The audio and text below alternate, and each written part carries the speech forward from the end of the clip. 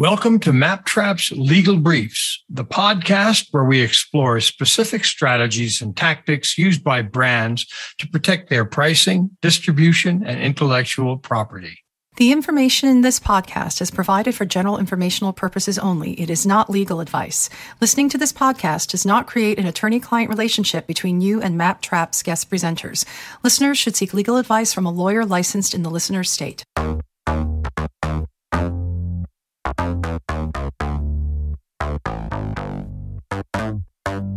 Welcome to Legal Briefs. As always, we've got Jeremy Richardson on the line. Jeremy is a partner in the New York office of the law firm Freeborn and Peters. Jeremy, are you there? I sure am. Good morning. Good morning. How are you? I'm doing great. Nice to hear your voice again. You as well. Today, we'd like to talk about something that a lot of brands need more clarity about, and that's the first sale doctrine. You did mention it in one of our earlier podcasts, but let's go a little more in depth. The basics are I own it, so I can do whatever I want with it, and you can't stop me.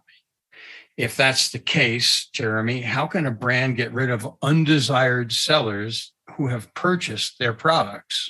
All right, Ron. Hey, this is actually a topic that I really like talking about and learning more about. So the first sale doctrine at its heart is you as a trademark owner sell a product with your trademark on it. And once you sell it, you lose control of the purchaser's right to resell. So as long as a retailer buying from your supplier has purchased legitimate, genuine goods, it can resell them in whatever way it wants to. That's the first sale doctrine, again, in its essence.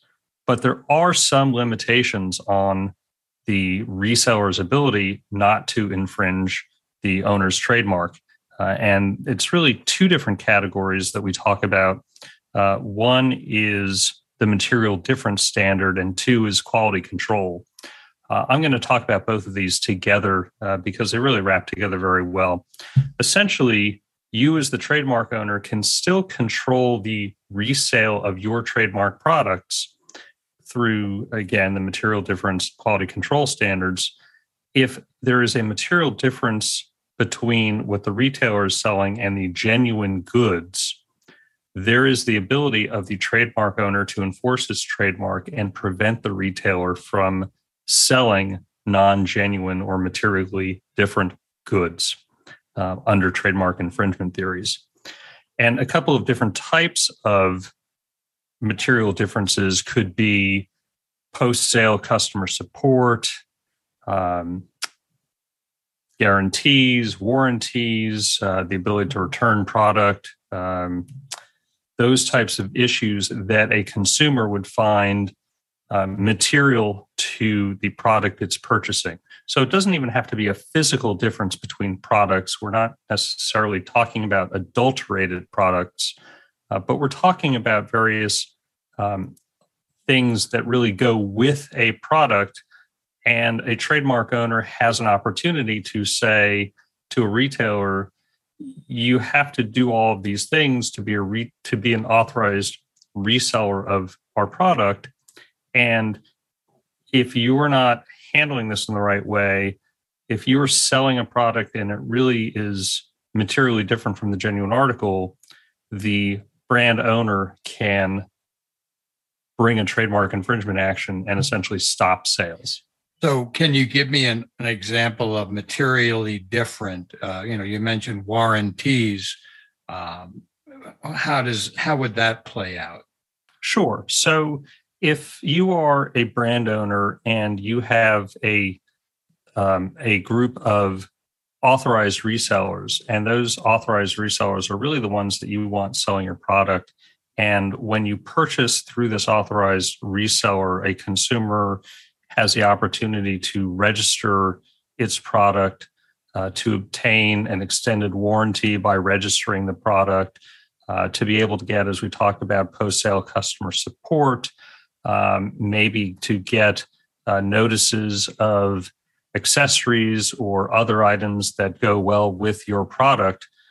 And if a retailer who is not an authorized reseller is not able to provide those additional services that go with your product, that is enough to make a material difference, something, again, that the consumer would expect or find important when making its purchasing decision. So if there's an authorized reseller and not authorized reseller, both have the trademark product, both sell it on e-com, both have the same price, but one has those additional benefits and the other doesn't, one would think that a consumer would want to purchase from the retailer where those additional benefits are available. So that's what we talk about as material difference. And that's what gives rise to a trademark infringement suit, or really the opportunity of the brand owner, trademark owner, to prevent an unauthorized reseller from selling non-genuine product. So we're not saying that the product is actually materially different, but the relationship between the brand and the seller is materially different. I would put those together. I would say that the product and the additional services merge together as one.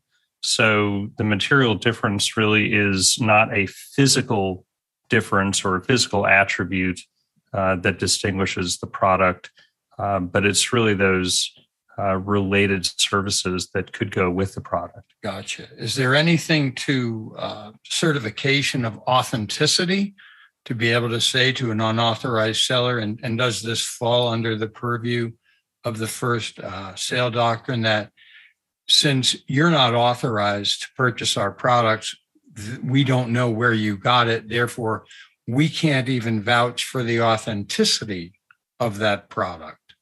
Would that be something that you could bring in? Yeah, I think that's a really good point. When you have unauthorized resellers and the brand owner doesn't know the source of its supply, it could be gray market. It could have been intended for a different region. And in those cases, you can have significant differences, for example, in product safety standards, because we don't have international harmonization. A product that complies with one country's safety standards may not comply with another. So those are really important differences. The product, by and large, may be the same, but there may be something that is different. And I'll throw out an example. In Canada, at least in some regions of Canada, there's a requirement of dual language French, English information on the packaging. So if you have a product that's sold in the US that only has English language, it's really not authorized for sale in, say, Quebec, where they have the dual language requirement. The product itself inside the bag could be the exact same, but there's a violation of a standard there. And that certainly, in my mind, would be a material difference and subject a reseller to a trademark infringement case by the trademark owner. So just to be a little more specific as to maybe a product type. So we work with a lot of nutrition brands. What would a material difference be potentially with that type of a product that's going to be a consumable? Or maybe even an on-the-skin type of product? Sure. Well, again, there may be a host of post-sale services that are available to a consumer to be able to go to the brand manufacturer, register their product, to be able to get additional information, get notices about, sales of or discounts of supplemental product, to be able to learn about related products that go with the consumable that you've purchased. If you're buying one type of vitamin C, and you want to learn about vitamin D or zinc or something else that's made by the same company, and you register to get that information, if that's available only through authorized resellers and not through an unauthorized reseller, that I think is a great example of the material difference. Is there a place in a terms and conditions or a reseller agreement where a brand should kind of lay the groundwork for this type of defense? I think the better place for that is maybe getting into the quality standards, which is the second exception to the first sale doctrine. If you have product, let's say, that has an expiration date, and you want to make sure that your resellers don't sell the product after the expiration or the best by date, that might be a material term in your terms and conditions of sale. It may give rise to a requirement that the brand manufacturer take back expired product if the retailer isn't able to sell it, but that's sort of a different avenue we can talk about. But quality standards are really important, and I would certainly list those out in a reseller agreement. It may be that the brand owner wants to have a member of its team go visit the retailer to meet fairly regularly, to give the sales staff, the retailer's sales staff, training about the product.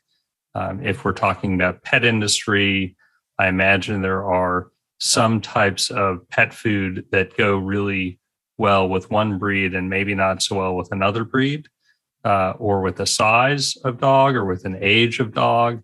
And you want to be able to have your team, the brand owner's team, be able to give training to the sales staff at that retailer's establishment. So there's a quality standard where you want to have well-educated sales folks in the retail stores to provide the best information about your range of products. And an unauthorized reseller isn't going to get that hands-on training from the brand owner. So there are quality standards there that make a significant difference to the brand owner, because they want their brand represented in a particular way.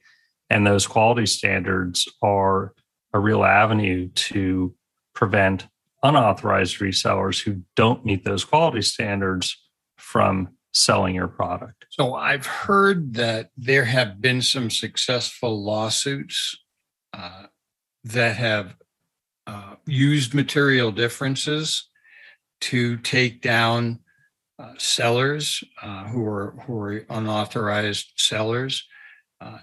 Are you familiar with that? Can you speak to that? Is this a way to potentially sue someone to stop selling your products? Well, it absolutely is, because again, the first sale doctrine at its essence is the reseller who buys genuine product can sell it however he, she, they want to sell the product without any restrictions. So if you were to bring a trademark infringement action against a reseller of genuine products, they would hold up the first sale doctrine as an absolute defense, and you would get nowhere. But with these two exceptions, with the material differences exception and the quality standards exception, you could go in and bring a trademark infringement lawsuit and have the ability to stop the retailer from selling these products as non-genuine, as infringing your trademark. So yes, there are a number of lawsuits and a number of opportunities there to stop an unauthorized reseller. To be quite honest, I haven't seen a whole lot of these actions. I think it's because most brand owners are not familiar with these two exceptions to the first sale doctrine, and it doesn't get enough attention. And it is a real opportunity. It's a great, as I like to say, arrow in the quiver to protect your brand and to prevent resellers who are not selling your product in a way that represents your brand standards. I think this is great. Quality standards and material differences are a way to combat the first sale doctrine. Maybe we'll get an article up on the website about this. I think that'd be terrific. Sounds like fun. Well, that's it.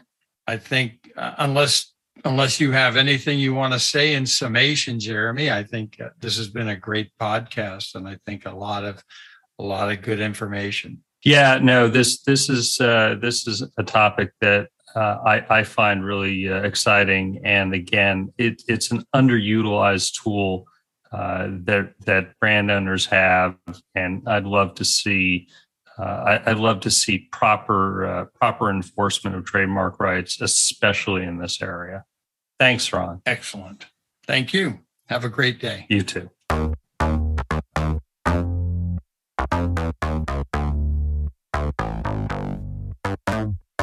If you'd like to submit a question or topic for a Legal Briefs podcast, email them to legalbriefs@maptrap.com.